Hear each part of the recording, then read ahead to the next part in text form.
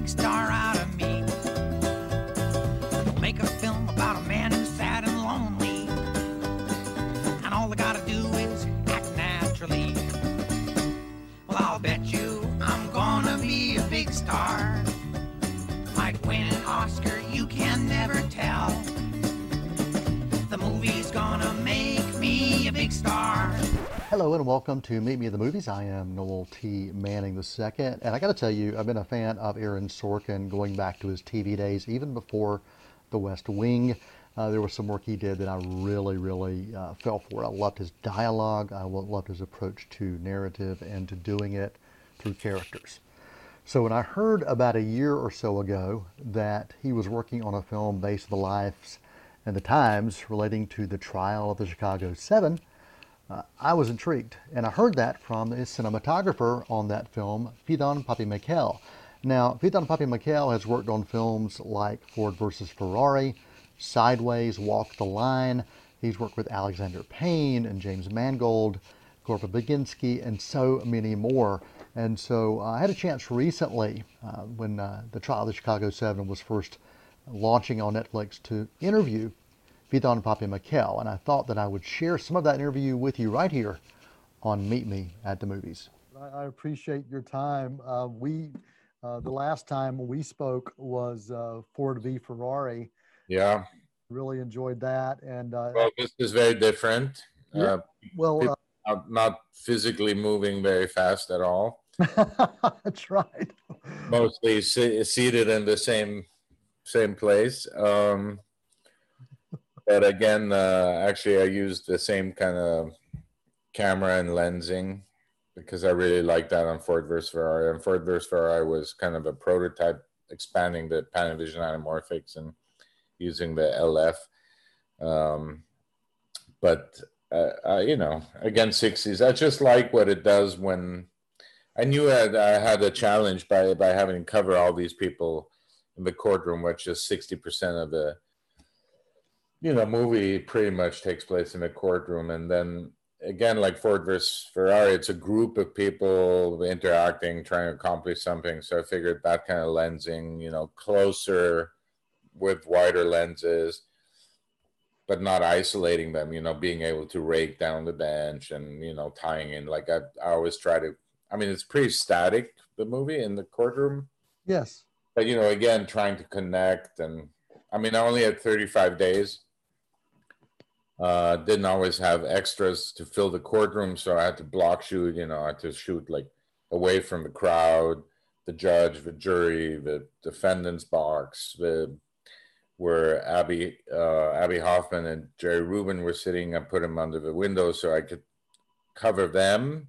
Right. But the other defendants, it was like an L-shaped table. They had the audience behind them, so I often had to save that for some other day where we actually had extras. It was very challenging. And then I'm 14 separate screen days in the courtroom. The trial took place over 6 months, September 69 till February, I think, 70. Yeah, February 18, 1970. So I wanted to show passage of time. It was not a stage. It was actually a location. It was this old church. And then we built it. Shane Valentino, the production designer, built this courtroom in it. Had 2 bay windows. Actually, in the original, in reality, it was just a brown box, like a wood panel. Had no windows. Yeah. But Aaron Sorkin, this movie was written 13 years ago. And then Aaron... I talked to Steven a lot. It was written for Spielberg, right, to direct. And then first thing when I met Aaron, he's, doesn't get too involved visually. But he was like, Steven told me, make sure the courtroom has windows. Because probably Janusz was going to shoot it and we was going to have these big beams coming in. And, so anyway, but I figured, okay, well, might as well kind of apply different looks for the different courtroom days so we get a sense, because it's very non-linear and very, you cut, there's some scenes, there's some courtroom day that I'm in it for one line. Like there's a cop going, yeah, and I met Abby Hoffman, like, and it cuts. Yeah. And I said, okay, that's Sunny, because the scene prior to that, I played more moody and overcast, and Wow. you know, and because we're jumping back and forth, and even sometimes you come back to the courtroom and it's chronologically even prior to or when we last were there. I mean, it's, so it was a kind of a puzzle I had to put together, like tracking all this thing. And So who did you have helping you make sure the continuity was a script supervisor. Yeah. Yeah. She was great. Shane, she was great. And I would bring her every morning. I would do a floor plan and put all the cameras. I insisted on having 3 cameras in the courtroom because I just knew we wouldn't really get through it. And also the actors. I mean, I hate when they have to keep doing it over and over again. Right. So I would put 3 cameras, either on the judge, like wide, like over somebody, even, medium or close, and then jury or over prosecution to jury and judge. And, I would just group it. But it was a lot of just checking off the boxes, and then Shane was very helpful. I mean, Aaron, the way he writes, and it's like he only needs to see who's speaking. Yeah, yeah. Because that's when he writes, and he sees it, and he'll close his eyes, when he's watching. I mean, he's just kind of listening to it. Yeah. And then if he hears it, he goes, "That's good, right? We got it. Like, we can move on." I'm like, "No, Yeah. we gotta shoot the jury, we gotta shoot the judge, so we gotta do this." And very different than working with James Mangold, who's very involved. And right. Well, and this is just the second film that Sorkin directed, and the way you're describing his directing makes sense because he is a person who thrives on dialogue. It's just the rhythm of the language. And then as a cinematographer, and he didn't have the best experience on his first movie because it's not like you're hijacking the movie from him, but you are definitely, even I was saying, you should really get this shot, you should really get this shot. But if I had a strong sense that he goes, I don't, same with the rights. I mean, it's not like I can't really design shots that last too long because it's all about back and forth. One line triggers this visual. So it's pointless to try to create some epic ride scene. It's like we're taking the bridges. It's 2 cuts, like people coming onto the bridges. One shot of the Daily Dozers, the National Guard.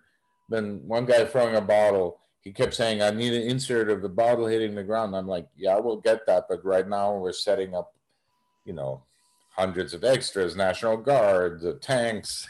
Yeah. I need the insert of the bottle hitting the ground." I'm like, because, someone says it, who threw the bottle? Right. So for him, it's all little triggers of, 1 second, 2 second shots. Yeah. So, you have to adapt to that. And I mean, that's our job as a cinematographer is to, find a visual language for the way his mind works. And I realize, normally a movie, I always feel like there are 3 stages to a movie: when it's written and conceived, Mm-hmm. and then when you shoot it, Right. You win some, you lose some, but it definitely, you mold it into, what you end up with, and that you take to the editing room. And then in the editing room, you create what the movie is. It's not a literary work. It's not a novel. It goes through this process, and with Aaron, I would say it's much more like the way it's written. It's kind of the way it's going to be. Yeah, yeah. Well, I mean, for a film like this, your shots are only going to work when the editing happens. I mean, the editing's got to bring that alive, but you've got to know, as you said, from the lighting standpoint, especially the lighting standpoint. Yeah, you got to track all that because it's very fragmented and non-linear. And but the editor.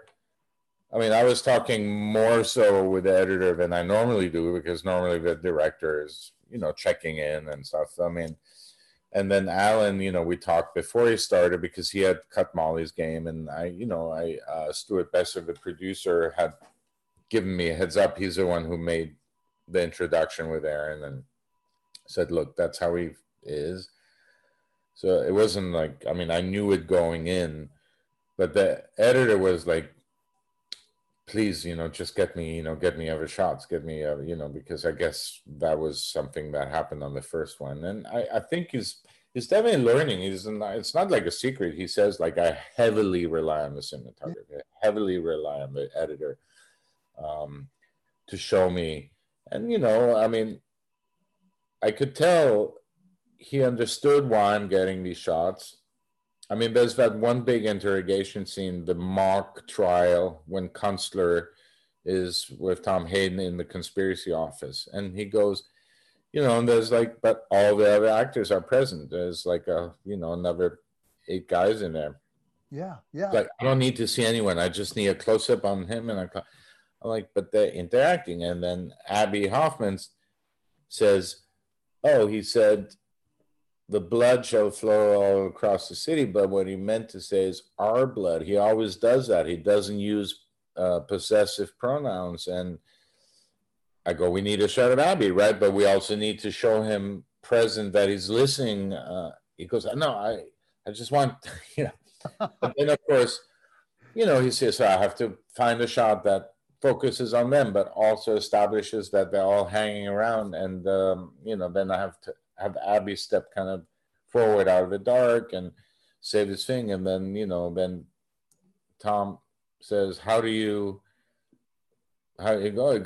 Oh, you read my book? Oh, yeah. He goes, I've read everything you've written. And then he goes, let Abby take the stand. These are all important moments, but, you got to find a way to tell that visually. I mean, it can't just play on Eddie Redmayne's close-up or on anyway. So, but it's fine. It's all good. It's I mean, that's the beauty of our job, that we get to work with. I mean, very different kind of directors. I mean, Janusz Kaminski, who's a very good friend. He's always like, oh, you're so lucky you get to work with.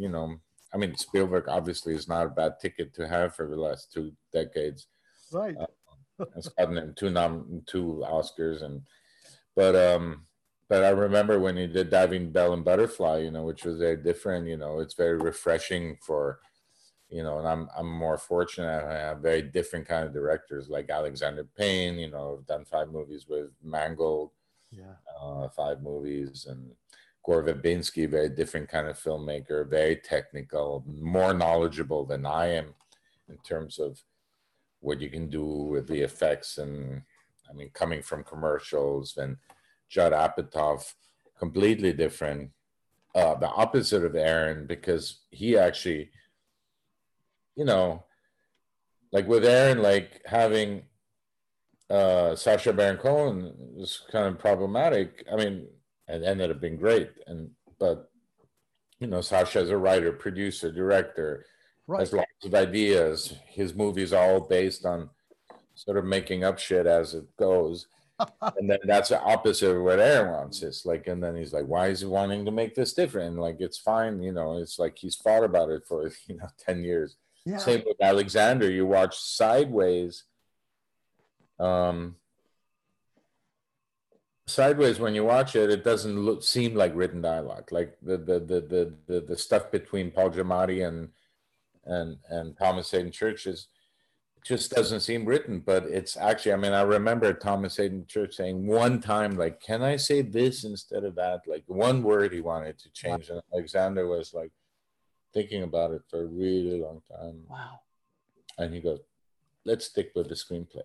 Wow. Because, these guys, like Alexander's a writer, Aaron's a writer, like there's a reason they chose that word and not that. Even if it's as banal of a word as, I mean, it seemed really not a big deal if you would have said that versus that. But I mean, it took him like a minute to respond. He goes, "Let's stick with the screenplay." Wow. Wow. And so the dynamics were interesting because you had a very broad spectrum of talent. I mean, you had Mark Rylance, theater actor and director, Eddie Redmayne, British, very disciplined, methodic actor, then Jeremy Strong, kind of methody TV, I mean, then Sacha Baron Cohen wanting to always try, then the dynamics were very interesting, and then me picking all the coverage and them coming like, well, this scene's also about me, my reaction. How come I'm not in this shot? I'm like, I think I should have a close-up here. I'm like, I don't think Aaron wants it, but I'll get you in this shot. It's like they realized I'm kind of calling the shots. But I'm like, often I go, first of all, Aaron doesn't want you at all in this. But I'll get you in this shot. Yeah. And it was kind of funny, yeah. Thank you for watching Meet Me at the Movies. Our guest, Pheidon Papi-Mekele, cinematographer, filmmaker extraordinaire. He's a master craftsman, absolutely. We're going to be back with more of our interview with him right here on Meet Me at the Movies after this quick intermission. They're gonna put me in the movies. They're gonna make a big star out of me. Listen up. Do you have a passion for cooking? A desire to learn more about the craft of professional food preparation? If so, now's a great time to check out Cleveland Community College's brand new Culinary Arts Academy. This exciting 3-month program offers hands-on training for jobs in the food service industry. Across the nation, food service is one of the fastest growing industries. With your training at CCC's Culinary Arts Academy, you can compete for jobs in hotels, restaurants, conference centers, cruise ships, and other settings. Enroll in CCC's program and you'll gain in-depth training in food procedures, preparation, and commercial kitchen operations. Plus, the program includes a special add-on. You'll get your certificate in cardiopulmonary resuscitation or CPR training. You can earn good money too. Depending on where you work, starting salaries range from $20,000 to $50,000. In just 12 weeks, you can be well on your way to gaining the know-how to handle food safely, properly, as a true professional. Now ask yourself, are you ready to start your journey today at CCC? They're gonna put me in the movies. They're gonna make a big star out of me. Welcome back to Meet Me at the Movies right here on C19 TV. And if you're listening through WGWG.org, we appreciate that as well.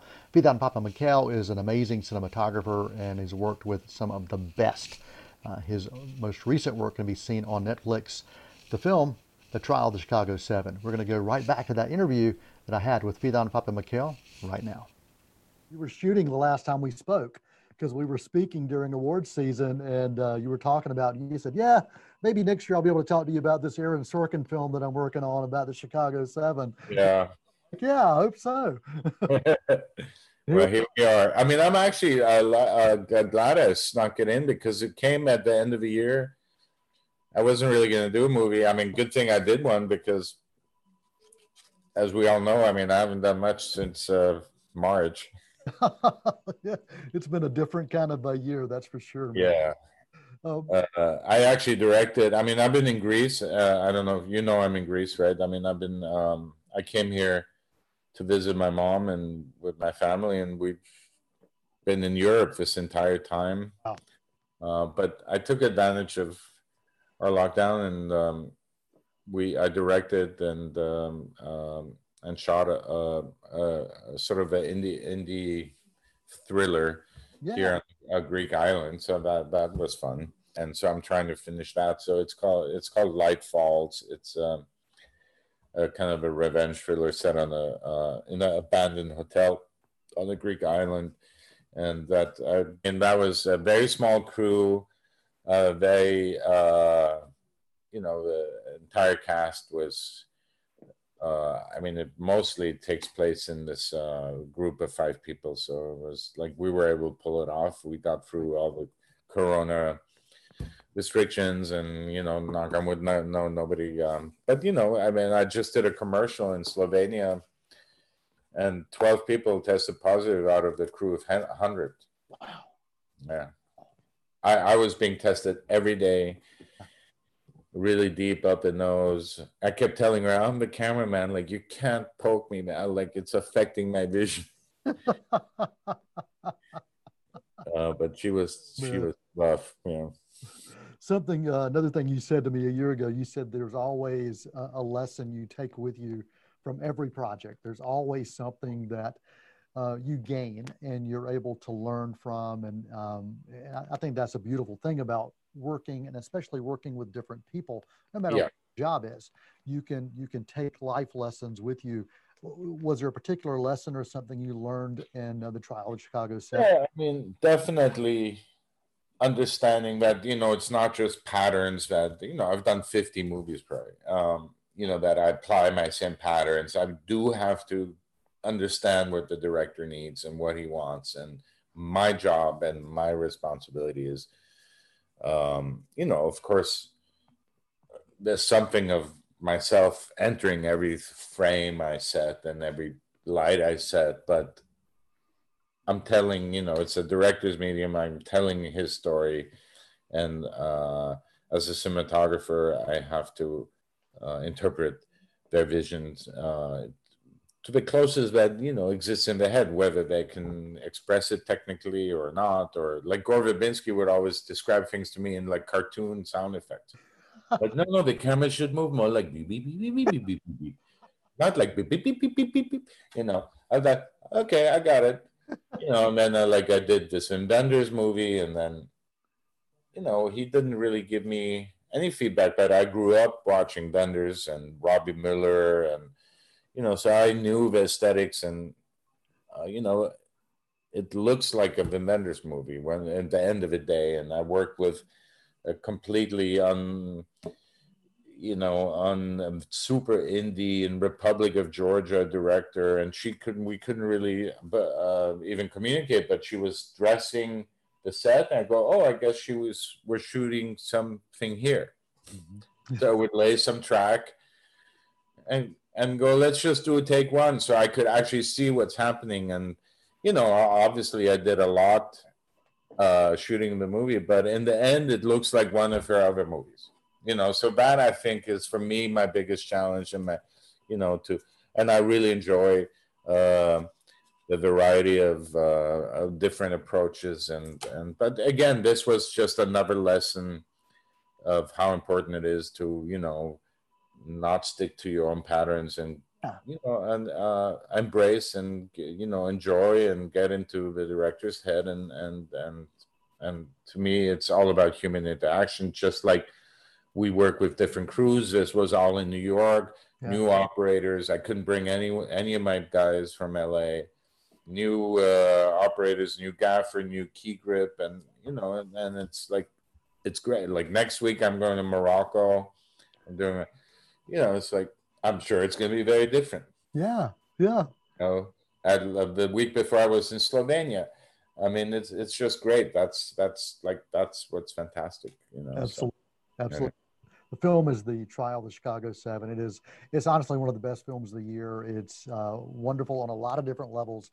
Of course, you expect the writing to be there if Aaron's going to be connected to it. But I've talked about the editing, the cinematography. I think this is one of those films, and even the score. I think this is a film that everything clicked when you see that final project, that final product, that final cut. And I was just blown away. It's one I've been looking forward to, honestly, since you started talking about it a year ago, and I started researching, and I said, oh yeah, I can't wait to see that film. And I'm glad I did. I wish it'd been on the big screen. But we have a big screen in our house, but it's not quite the same. yeah. But wow, just a phenomenal film. And I'm glad that you're able to spend some time talking to us about it. Well, great. Thanks so much. That was a pleasure. I can't tell you we'll talk again next year. But, you know, maybe Light Falls will come out, and then we can talk about it. That'd be great. Any final thoughts or final comments you want to share about this film? Well, I mean, I'm happy it came out right now. You know, our initially, my initial reaction when Netflix bought it was like, oh, you know, I really shot it for the big screen. And then on second thought, I was like, it's a good movie to come. I just want as many people as possible to see it, Yeah. which I'm sure. I mean, I know because I'm getting tons of emails from all over the world. So people, subscribe to. I mean, they have access to it, and the reactions have been great. I'm just happy it came out now. It's affecting people. I'm very happy that the response I've been getting, and it was a smaller film in a way. I mean, compared to the more spectacular Ford versus Ferrari, but I'm really happy we got this made, and especially got it made this year. Yeah, there is something honestly about that Netflix model. I was talking to Alfonso Cuarón for Roma when that came out, and talking to the lead actress in that, and she said, I was talking to her about that, and she said, the beauty of the Netflix model for her was that where she lives, you have to drive 2 hours to the closest movie theater, and so Netflix gave an opportunity for her community to be able to embrace it. And absolutely. Think about that. Yeah, absolutely. I mean, I'm in a very small fishing village. They always want to see my movies. Typically, they don't, because they would have to drive to Athens, which is 3 hours away. Like, sure, my fisherman's going to drive to Athens. And like, they all wanted to see Ford versus Ferrari. They're all into cars. Yes. But nobody saw it. And they're like, I walk down the street, go to the bakery, it goes, oh, I saw your movie, about this court, it's like everyone's seen it. So I don't know. But, I'm also worried about, theatrical, the future of theatrical cinema. I mean, I'm sure it'll come back in some form. I hope it's not just for big event movies and Marvel movies, and because I grew up, and I come from a generation where, we saw, great dramas, and we'd look forward to going to the theater, and even, sure, I also saw Lawrence of Arabia, Ben-Hur, but then I also, would be looking forward to Manhattan, or, seeing quality movies for not really just for teenagers. And it's going to be interesting. We'll all have to see how we recover from this, and how the theaters recover, how the habits have changed because look, it's tempting. I mean, I spent my time during lockdown and bought a nice 55-inch OLED. Stuff looks great on it. I mean, I'm sure a lot of people have improved their home viewing systems. I do hope we will get back sooner rather than later to that theatrical experience where you can have a lot of people and enjoy it. I'm not ready for that yet. It will happen, but who knows when? And you're right. Who knows some are going to survive? They're going to have to adapt and figure out how to make it work. And Kel, I really appreciate your time. My pleasure. It's really good to see you again. And take care. And I look forward to seeing that film that you've been working on from the abandoned hotel. All right. Well, yep. Hopefully we'll get it out there. Awesome. Take care. Thank you so much. Always a pleasure. Good to see you. Take care. Yes, all the best. Hope you've enjoyed our time right here on Meet Me at the Movies with an interview with Pheidon Papa-Mikkel, the cinematographer for The Trial, the Chicago 7, which you can now find on Netflix. Aaron Sorkin's latest film, and it's only his second as director. We appreciate your time. You can always email us at info@c19.tv. And until next time, I am Noel T. Manning II, and that is a wrap.